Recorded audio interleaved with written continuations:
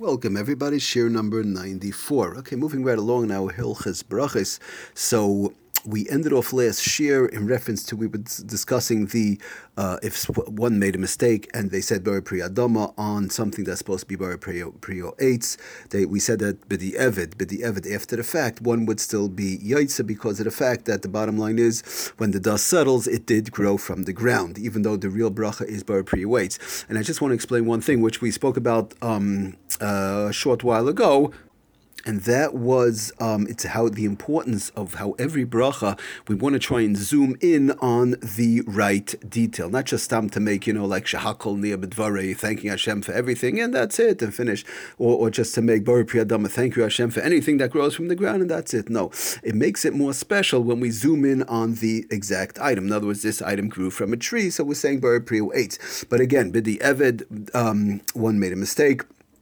After the fact, they would be yotzed and to take a bite. But what should be done, they take the bite, fine. So the bracha b'di Eved is yotzed. But what one should do, and it's important to keep in mind, a person should try and find something else to make a bracha on, and make the eitz. In other words, let's say the bracha is Bari Pri Eitz. Let's say somebody has, for example, an apple, and they make by mistake Bari Pri Adama. So good. So b'di Eved, it's still okay. So they would take a bite out of the apple, cut a piece, or they eat that one bite, or whatever the case is. They take one bite and they're like this, the yotzeh the bracha, it's no bracha levatala, and it's something, it was chal on the fruit and so on. But what one should do is try and take something else and make a Bari Pri Eitz, whether it's a cashew, an almond, an orange, a plum, something else that's a bracha Bari Pri Eitz, and make a bracha on that. Why I say a cashew or almond, that's usually a good thing because it's very small.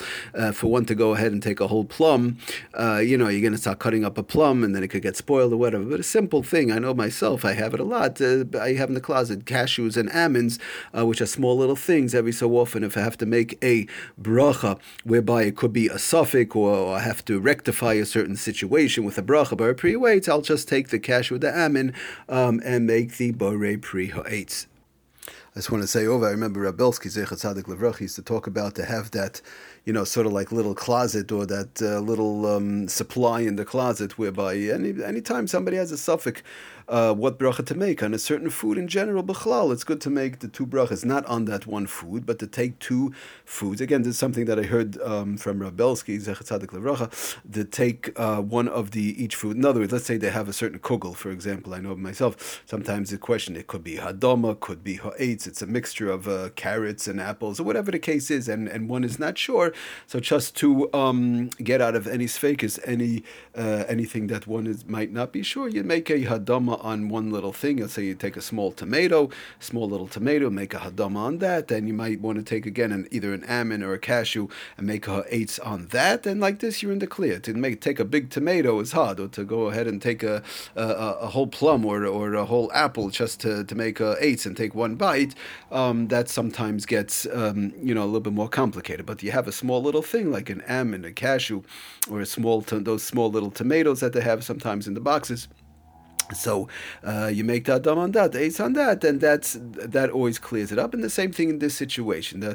Again, when somebody made the hadama on the apple, just for example, on a fruit, whereby it was a mistake, they take the bite, or they have that slice that they eat, that one shtickle over there, and then from there they would make the ha'etz on, again, like we said, something else, and then continue eating like this. You have the right bracha. Okay, moving right along.